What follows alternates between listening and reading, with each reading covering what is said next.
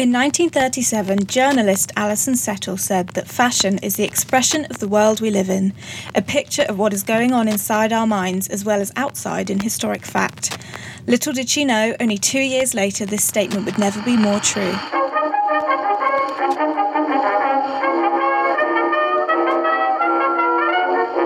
Hello, I'm Belle and welcome back to Silhouettes, a fashion history podcast all about the importance of the clothes we wear. So, to kick off our first proper episode, very exciting, I want to delve into that well-loved topic, fashion on the ration. Now, I just want to add in a little something as to why I'm focusing on this topic right now. As I'm recording this, we've just lost Vera Lynn, very sadly, and she really was a British icon.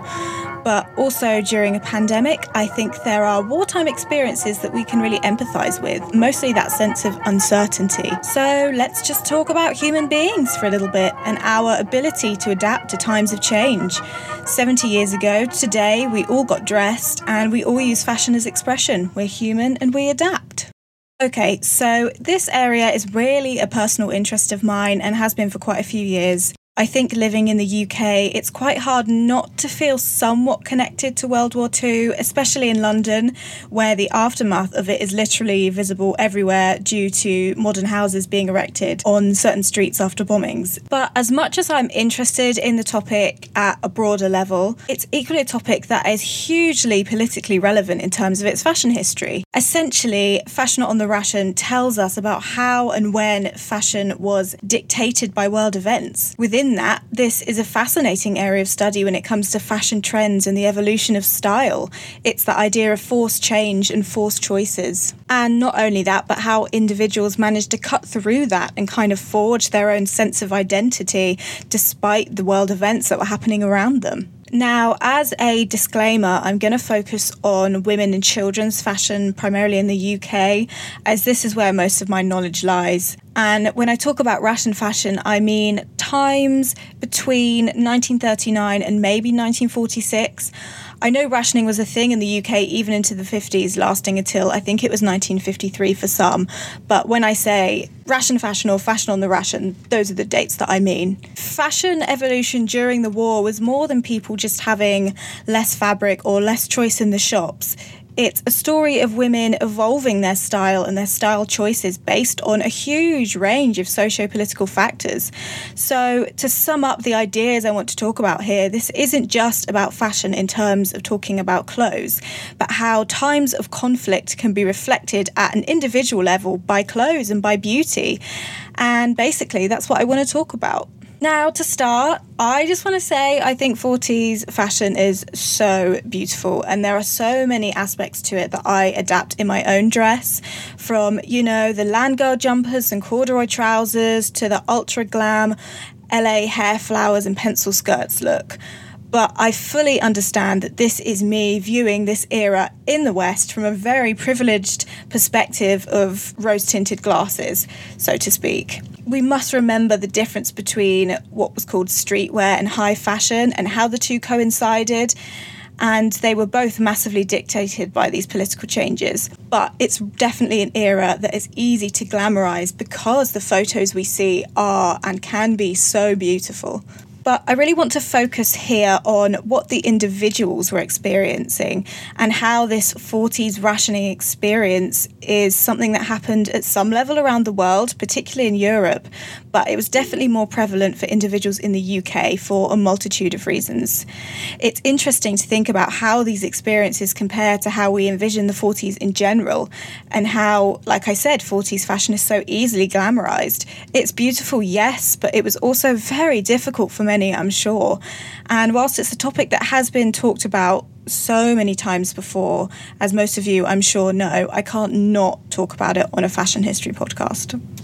Now, I'll be using a lot of advertisements and quotes to make my point, and I think adverts, particularly for the 40s, can be a really good way of introducing yourself to fashion on the ration if you're new to the topic. For example, there's a host of advertisements that give some sort of insight into how individuals are experiencing fashioning in the war. I also got a lot of help from information from the Imperial War Museum website and their published books.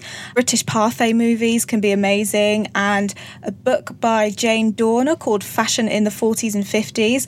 It's such a simple book, but it's such a godsend because it just clearly states and shows really clear images of the sort of things that we're going to be talking about.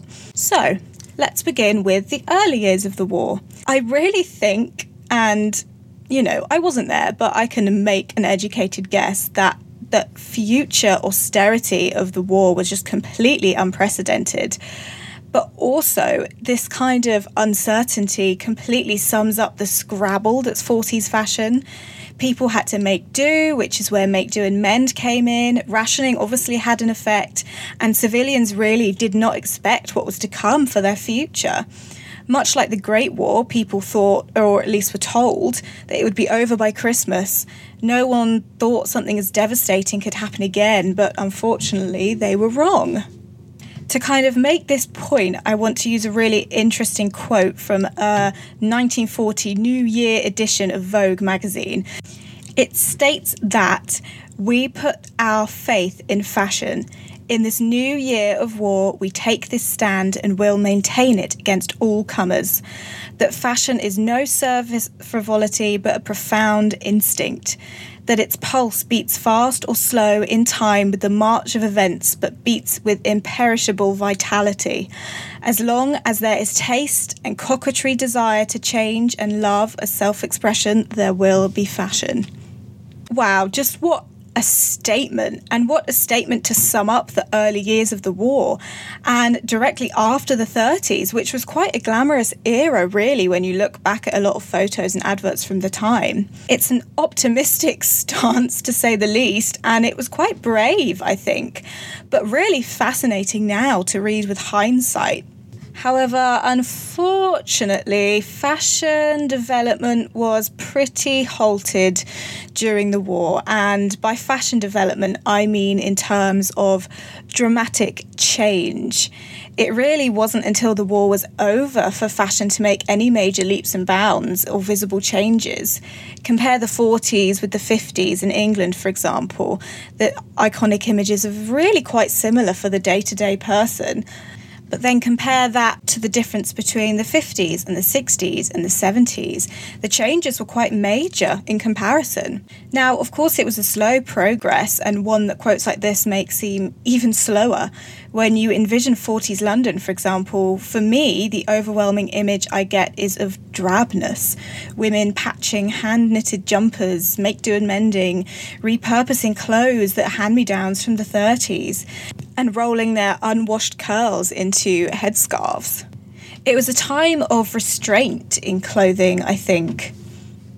Yes, arguably the 40s has a very iconic silhouette, but really it's quite a simple one when you compare it to the overwhelmingly iconic image of the flapper from the era before. Now, there's real beauty to be found in this simplicity, I would argue, but I can see how women at the time perhaps didn't. In many ways, the silhouette of the era reflects the severity of the time looking back now, and many might have seen that simplicity as quite plain and depressing. It's an image of padded shoulders and straight-line skirts, box-shaped jackets and heeled brogues. There's a real severity to it. It's squared off and boxy.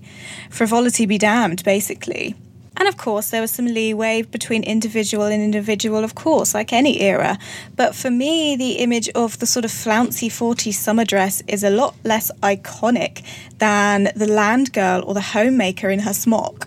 I think there was also a sense of practicality to wartime fashion that started probably in 1940 and carried on all throughout the war. And maybe this is where the severity of the silhouette comes in because, you know, like I said, women had to make do and mend. They had to be practical. They had to make clothes that would suffice for the Blitz. I'm looking now at an advert from a shop called Marshall and Seagrove in London from 1945 that's all about making Christmas presents. It shows an image of a beautiful woman and her very young family advertising how to, as the title clearly says, be practical at Christmas time. If that doesn't sum it up, I don't know what does. She's also wearing the typical 40s style with a sharp jacket and a knee-length skirt, as well as a pair of brown-heeled brogues. And this advert clearly states that they're going to be using old stock of children's cardigans and how to crochet berets. Simple, accessible and basic. I mean, adorable in my opinion. I think the kids look super cute, but not the sort of fun, glitzy glamour that you associate with Christmas. If even Christmas time had to be practical and austere and make use of old stock, then that just sums up this idea of simplicity and austerity more than anything could, I think. Now, I think this brings us nicely into the idea of make do and mend and fashion on the ration. Fashion on the ration is a very all-encompassing statement, but basically in the UK, clothes were rationed alongside food and other similar necessities like soap. You were given coupons for new clothes and shoes, and often families, women of course, if the men in their life were conscripted, had to make clothes from whatever they could find. They had to darn socks to fix holes and cover old clothes with patches. Families were told by the famous advert advertising the government's Make Do and Mend scheme that they had to make do with what they had and mend. It's very simple really, but also completely sums up this idea of austerity. Clearly no new clothes were being made, and if they were being made for probably special occasions or, events. And I'm sure the day-to-day person living on a middle class or lower class wage wouldn't have had access to these new clothes. They most likely would have been saved for the white upper class. Now, the utility scheme was advertised to women in 1943 to make sure clothing was produced in line with restrictions. The sharp, durable woman's suit and the collared shirt are examples. They're very sharp, simple and toned down and use sort of as little fabric as is possible. But I mean, I own a host of these items myself and I can really atone for their quality, which is something I think you wouldn't expect. They were made to last, though. They were made to be worn in the Blitz, and despite the limits, this quality seemed to have prevailed. However, the shape and style of these clothes completely follow on from this sense of austerity and harshness, like I said. And it's interesting to kind of think that the silhouette that we know today was really determined by this austerity and was determined by a lack of fabric, simply put. But that 1940s silhouette has become so iconic, and it was just determined by government schemes and socio-political events. I think that's absolutely fascinating. And for children too, not just women. The image of the small dress, ankle socks and buckled shoes is quite a strong one. Google it if you don't really know of the image I mean. But again, it was one merely born out of a lack of choice. Most likely the dresses were 3 sizes too small due to being family hand-me-downs or even left over from the 30s. Pinafores were also popular and completely sum up this silhouette. A girl could wear the same dress for weeks on end and merely swap out her covering pinafore. There's an advert I found from 1945 that plainly states, "For those who are short on coupons and whose children have grown out of last year's frock, we present the new old idea of pinafores. To cover up a shabby one or to make use of your past best dress, it tells us how the pinafore can be made from old scarves." And that idea to me completely sums up how confusing this austerity was. It talks about scrapping tablecloths for pinafores and cutting up old skirts. I'm sure many people, felt horrible about that idea.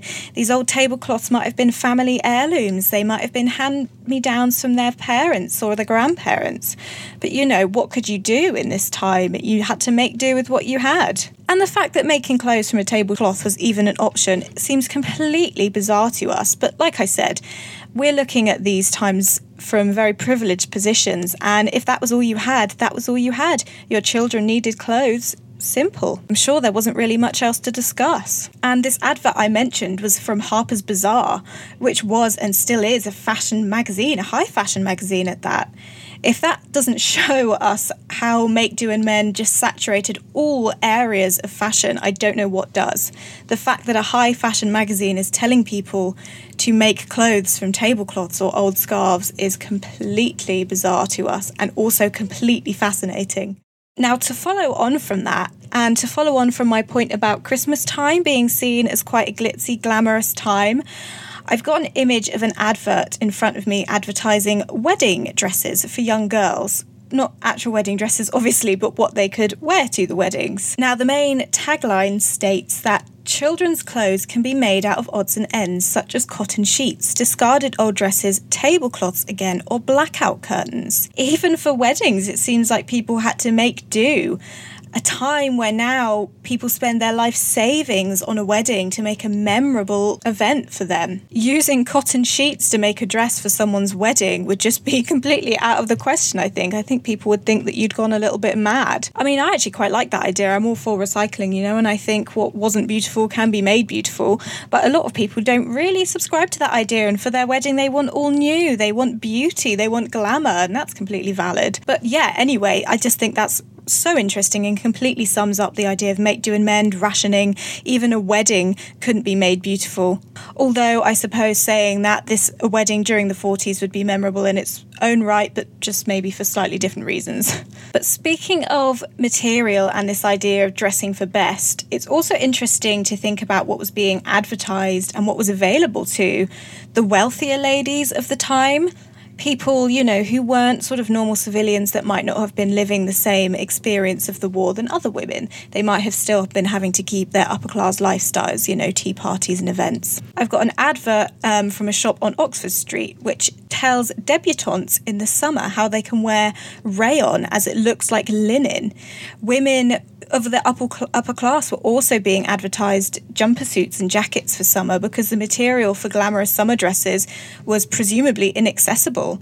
These were called inexpensive gowns, and it seems the choices women were making was determined by cost and availability, so much so that dressing for best was difficult even for a certain class of women, debutantes, for example. It's almost like the world, and maybe their world, didn't stop. They still had the same expectations of them socially, but the availability that they had to present themselves in a certain way was lowered, and that must have been strange for women who their whole lifetime has maybe had everything they wanted and haven't had to make do and mend in the way that I'm sure a lot of women did before the war even. It seems that being and staying beautiful and having the choices that you previously had were difficult, and your choices and your availability was, as I said, determined by world events. Now, this idea actually brings us nicely onto my next point, uniforms as fashion. Now, some of the most iconic images of the style from the 40s is the woman in uniform. Whilst I'm sure the upper class was still living a certain lifestyle, the majority of the civilian women, I use that term quite loosely, but you know what I mean when I say it, were working. They were working at home. They were working on the streets. They were working in factories. Their sort of leisurely lifestyle, if they'd had it, was more or less eradicated. A very iconic image, for me at least, from the UK during the war is the female air raid warden. The woman in her tweed style, sort of two-piece suit, enamel helmet and with gas mask and a torch. So much so that the utility style has become a fashion in and of itself, as I mentioned earlier. But hundreds of women held a massive variety of utility jobs during the 40s, the most notable being the Women's Royal Naval Service and the ATS, or Air Transport Auxiliary. Factory jobs were also an important role held by many women, and there were also roles such as land girls and home front night wardens. They were some important roles during the war, and the fashion choices that women made were very much dictated by the job roles they held. And I definitely think it can be argued that the images and the clothes that these women are wearing, we associate so strongly with the war. Like I said, the image of the air raid warden on the street is so prevalent, and it's an image that we see quite often in advertisements and books and films. Wardens were actually, I found written somewhere, called guardians of the air raid. As I suppose during the blackout, these women would have held a lot of power. Their job was very important, and maybe a sort of low-level power that maybe initially wouldn't be assumed as most important, but I wonder how many lives they saved just from making people, take cover in a shelter. And I think this importance is reflected because they are the focus in a lot of newspaper cartoons and articles. And that might be how the images become so iconic and so noticeable in these images, but also because people probably saw them a lot and trusted these people. But as I said, this isn't the only iconic image that we have of working women of this era. Women held a huge variety of jobs, but the fashion isn't always the thing that we think first about these roles. For example, the Women's Volunteer Service, who organised the evacuation of city children, were known as the Women in Green, as it was the only material left for their uniforms from military fabric. Yet, for me at least, this image of the woman in green isn't something that I really was particularly aware of or hold very highly in my iconic imagery of the 40s, yet the air raid warden is definitely something that I would notice sort of off the bat. But I'm also sure these women at the time didn't think that their looks would become iconic. I'm doing air bubbles, you can't see. And I'm also sure they didn't see these clothing choices as styles, and it's interesting to see how iconic they've become.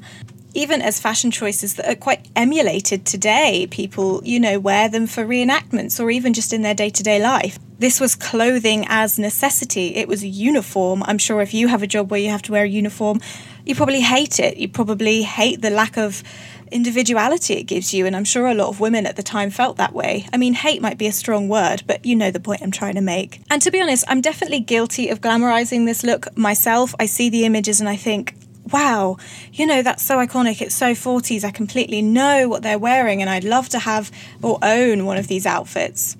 And it's very easy to do, it's very easy to distance ourselves from these clothes as being worn by real people and being experienced by real people.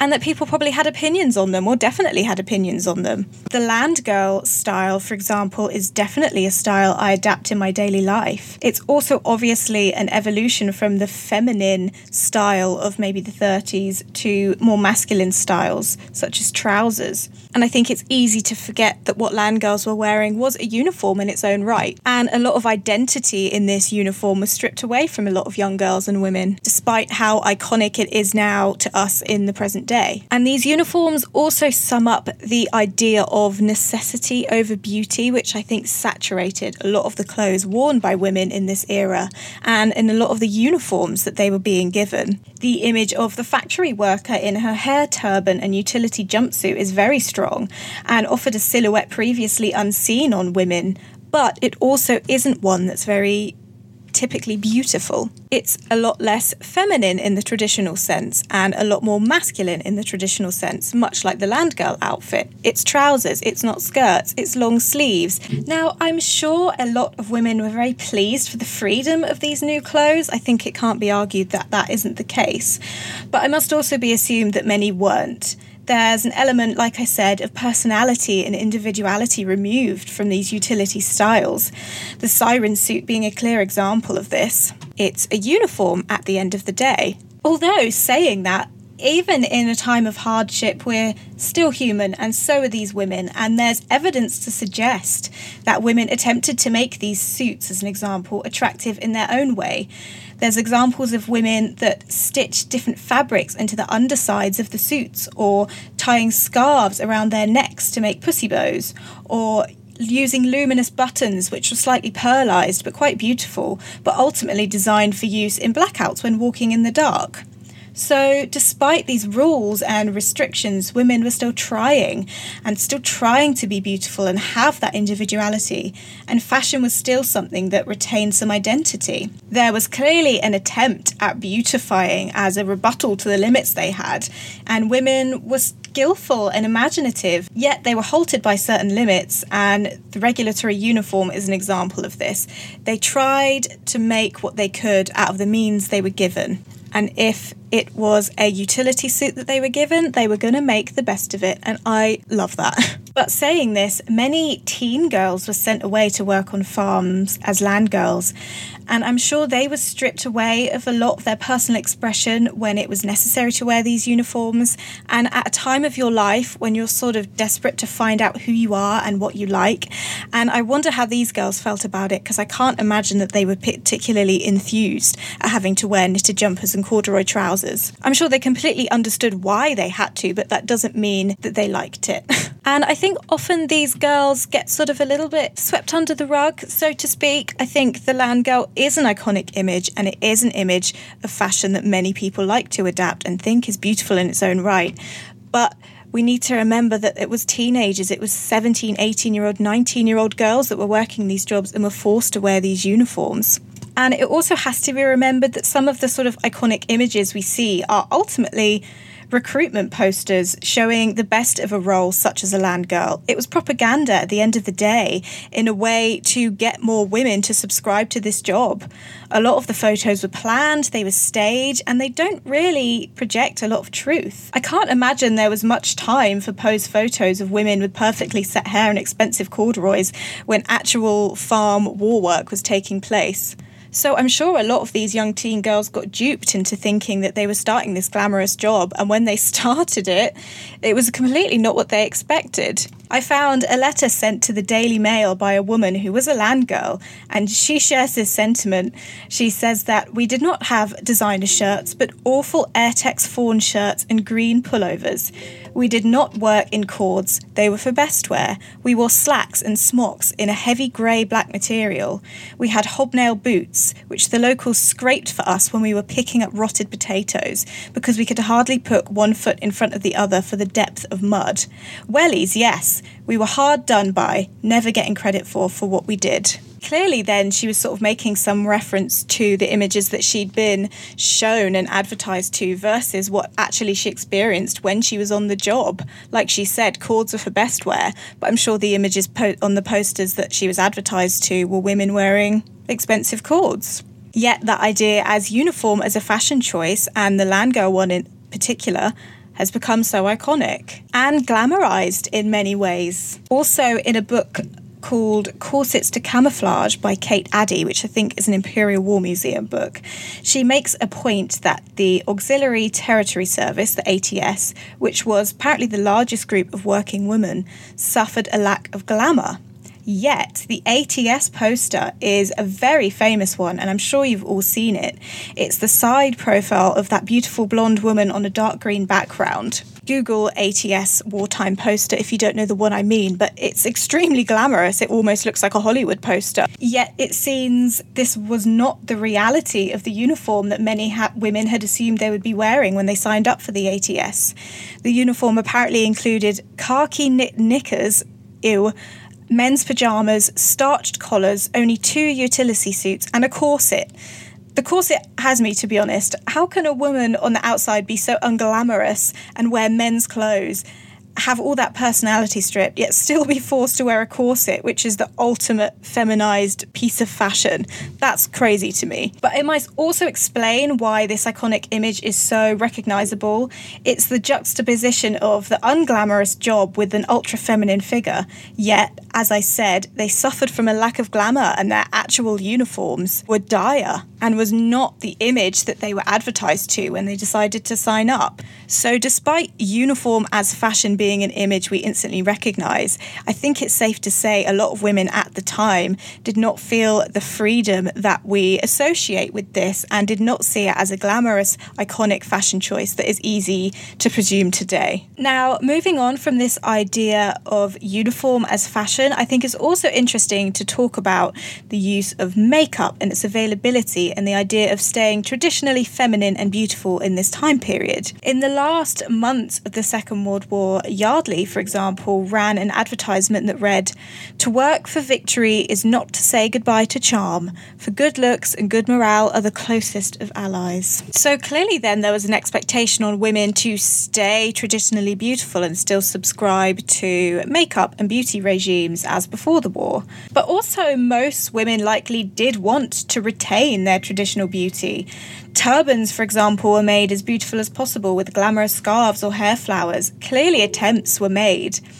However, I read in The Guardian that clothing had been rationed since 1941 and soap since 1942, while cosmetics were impossible to find, their manufacturers having exchanged the production of lipstick, powder and paint for army foot powder and anti-gas ointments. "Makeup is cherished, a last desperately defended luxury," said Vogue in 1942, a statement that was undoubtedly true, but also rather glossed over the fact that some of its readers were now in the business of darkening their eyelashes with boot polish, for example, and had absolutely no access to makeup or beauty, let alone the basics of skincare. Therefore, the painful gap between what women wanted and what they had to put up with in wartime Britain was extremely wide, clearly. Women even made underwear in the classic sort of feminine style out of discarded maps and parachutes, and made makeup with household objects that they had access to. In classic make, do and mend fashion, I suppose, I guess this idea of making do with what you had didn't just subscribe to clothing and fashion, but also makeup and beauty and underwear. Like I said in my very first podcast, fashion doesn't always just mean clothes. It's a very overarching topic that does encompass hair and beauty and makeup as well. And this bid and desperation to stay close to a traditional idea of femininity is interesting to note, but also shows the deftness with which many women trudged this time period. Same article that I was using from The Guardian earlier explains that this was done with hope, humour and grace by many women, which I think is quite a lovely sentiment, really. Now, this article that I mentioned is focusing on a past exhibition at the Imperial War Museum called Fashion on the Ration, so Google it if you want to find any of the information that I just stated. It seems I was never able to go to this exhibition. I can't believe I missed out. I live in London, but whatever, that's a disappointment for another day.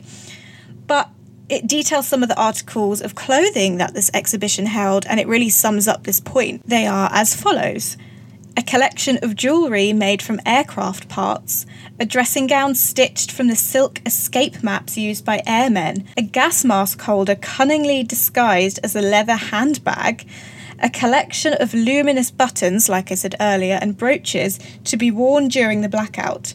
Best of all, there is an appearance by what at first glance looks like a onesie, but is in fact a siren suit, an outfit marketed at being just the thing to pull on in a hurry should you have to make a sudden dash to your air raid shelter in the dead of night. Clearly then, there's an idea of making the ugly beautiful despite these restraints. And just this small list of articles of clothing sums this up and clearly evidences it. Now, these outfits and accessories may have been the minority, but clearly they existed in some way or another and were made and worn by some individuals. I suppose to keep a sense of human identity and normality as much as possible. And studying fashion in the 40s and beauty in the 40s then is important. And you have to admit it reflects changing times, but also it gives insights into how people were and the choices that they made. And this desperation of women to stay beautiful, whether that be making their own makeup, making their own underwear, or disguising a gas mask as a beautiful leather handbag.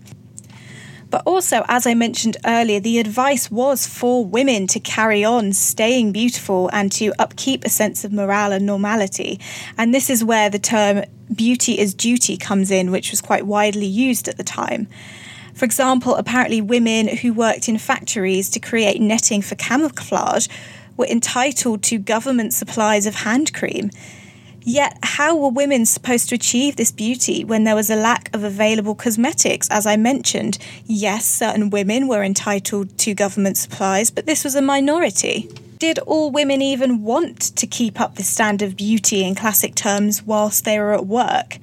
I mean, it's hard to know not living through the era, but evidence suggests that they probably did.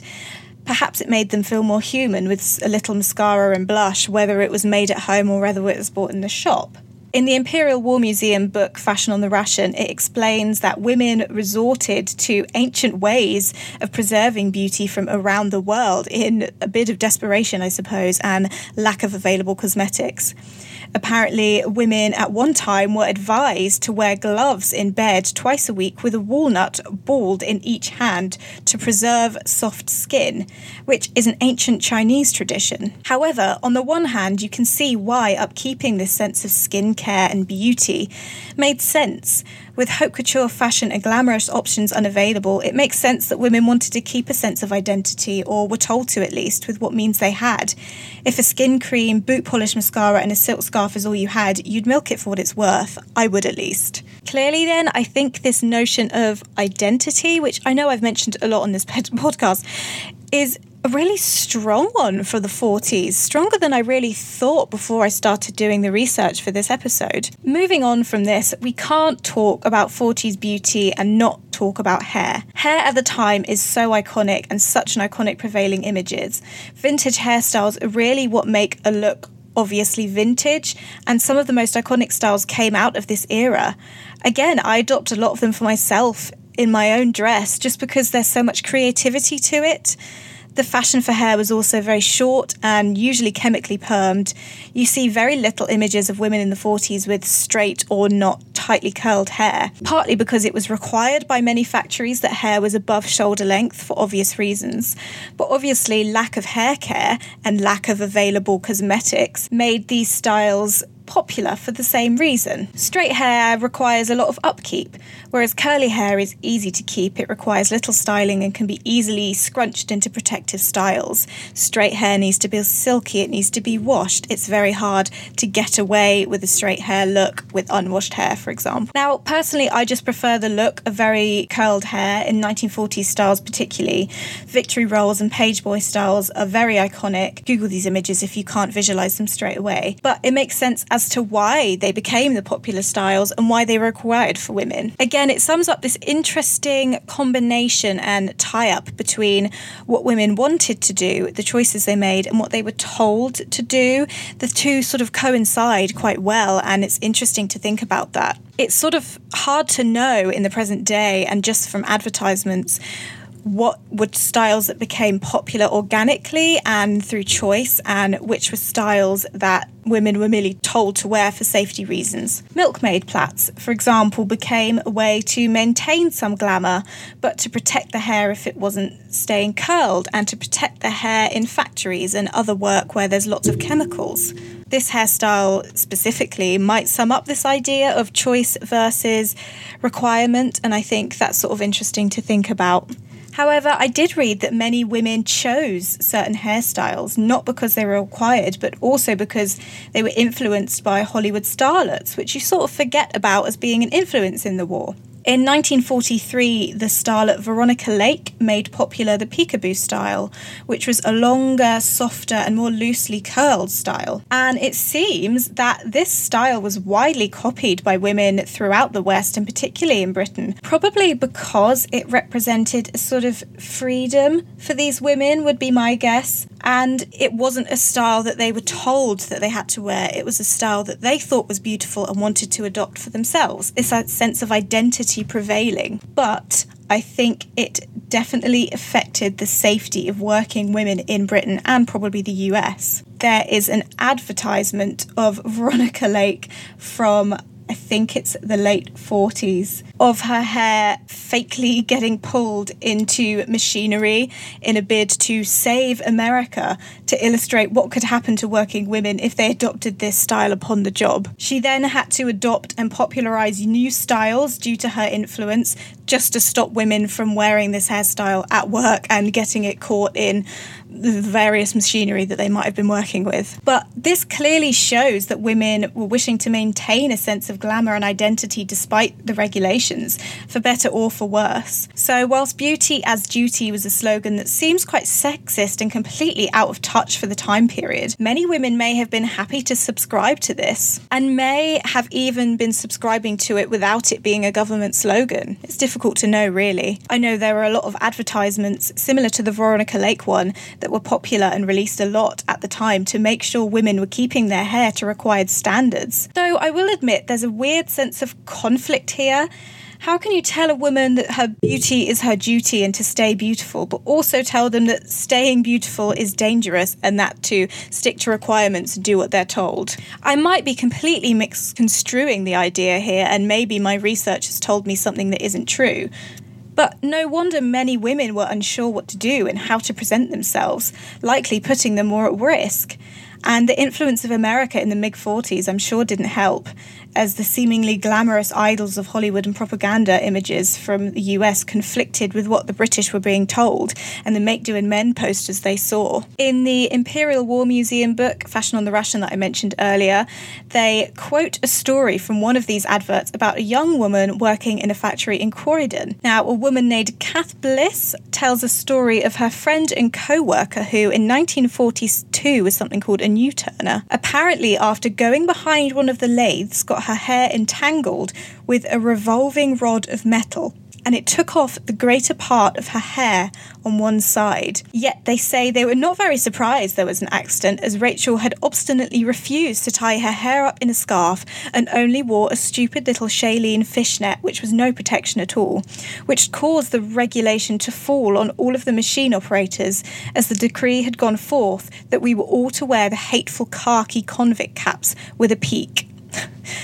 Clearly then, women still wanted to make statements, such as this woman Rachel, and wanted to feel a sense of identity in the workplace and present themselves the way they choose. Sense of self or out, I suppose. Not entirely different to today, where people order medical masks during COVID in the shapes or patterns that tie into our identity and sense of self. But nevertheless, there's clearly evidence of women not subscribing to the regulations and it falling on deaf ears and this being a danger to them. But I can see how at the time, despite these regulations and probably knowing the risks, if you were a young woman forging your sense of identity, you wanted to stay beautiful and you wanted to feel like yourself. And I think that's just human nature, and was probably never more so relevant in the war when all these restrictions were in place. Now, to round off, I think it's clear, to me anyway, how and why the 40s has become such an iconic era of fashion and why so many want to emulate it today. It's safe to say at the time, I'm sure it wasn't seen that way, and it's very easy to glamorise the fashion of this era because how iconic it is. But it's hard to deny the beauty and quality of the fashion of this time. There's something to it, I can't really describe it, a sense of personality and life that comes along with these clothes, especially when you own and wear them yourself. I suppose that's it though, isn't it? There was no fast fashion, no Pretty Little Thing or Primark. Women were forced in a way to give life to their clothes, perhaps without knowing, and make clothing and beauty choices that are so different to what we experience today. No two items, no two images are the same.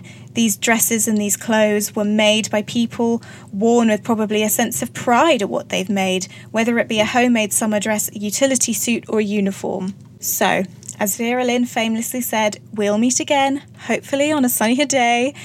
Goodbye for now, everybody, and I hope you enjoyed today's episode. It's our first proper episode, so please be a little bit forgiving. If there's anything that I didn't focus on in this topic that you're really interested in, just let me know. My Instagram is @SilhouettesPodcast, and I'll be happy to hear your feedback. There's obviously a lot more on 40s fashion that I could delve into. It was a huge period of time that elapsed and there's so much to it. But I just wanted to talk about this sense of identity that comes with 40s fashion and why, to us, it might be seen as so iconic, which I hope I've done. So on that note, please make sure to tune in next time for more fashion exploration. Bye for now.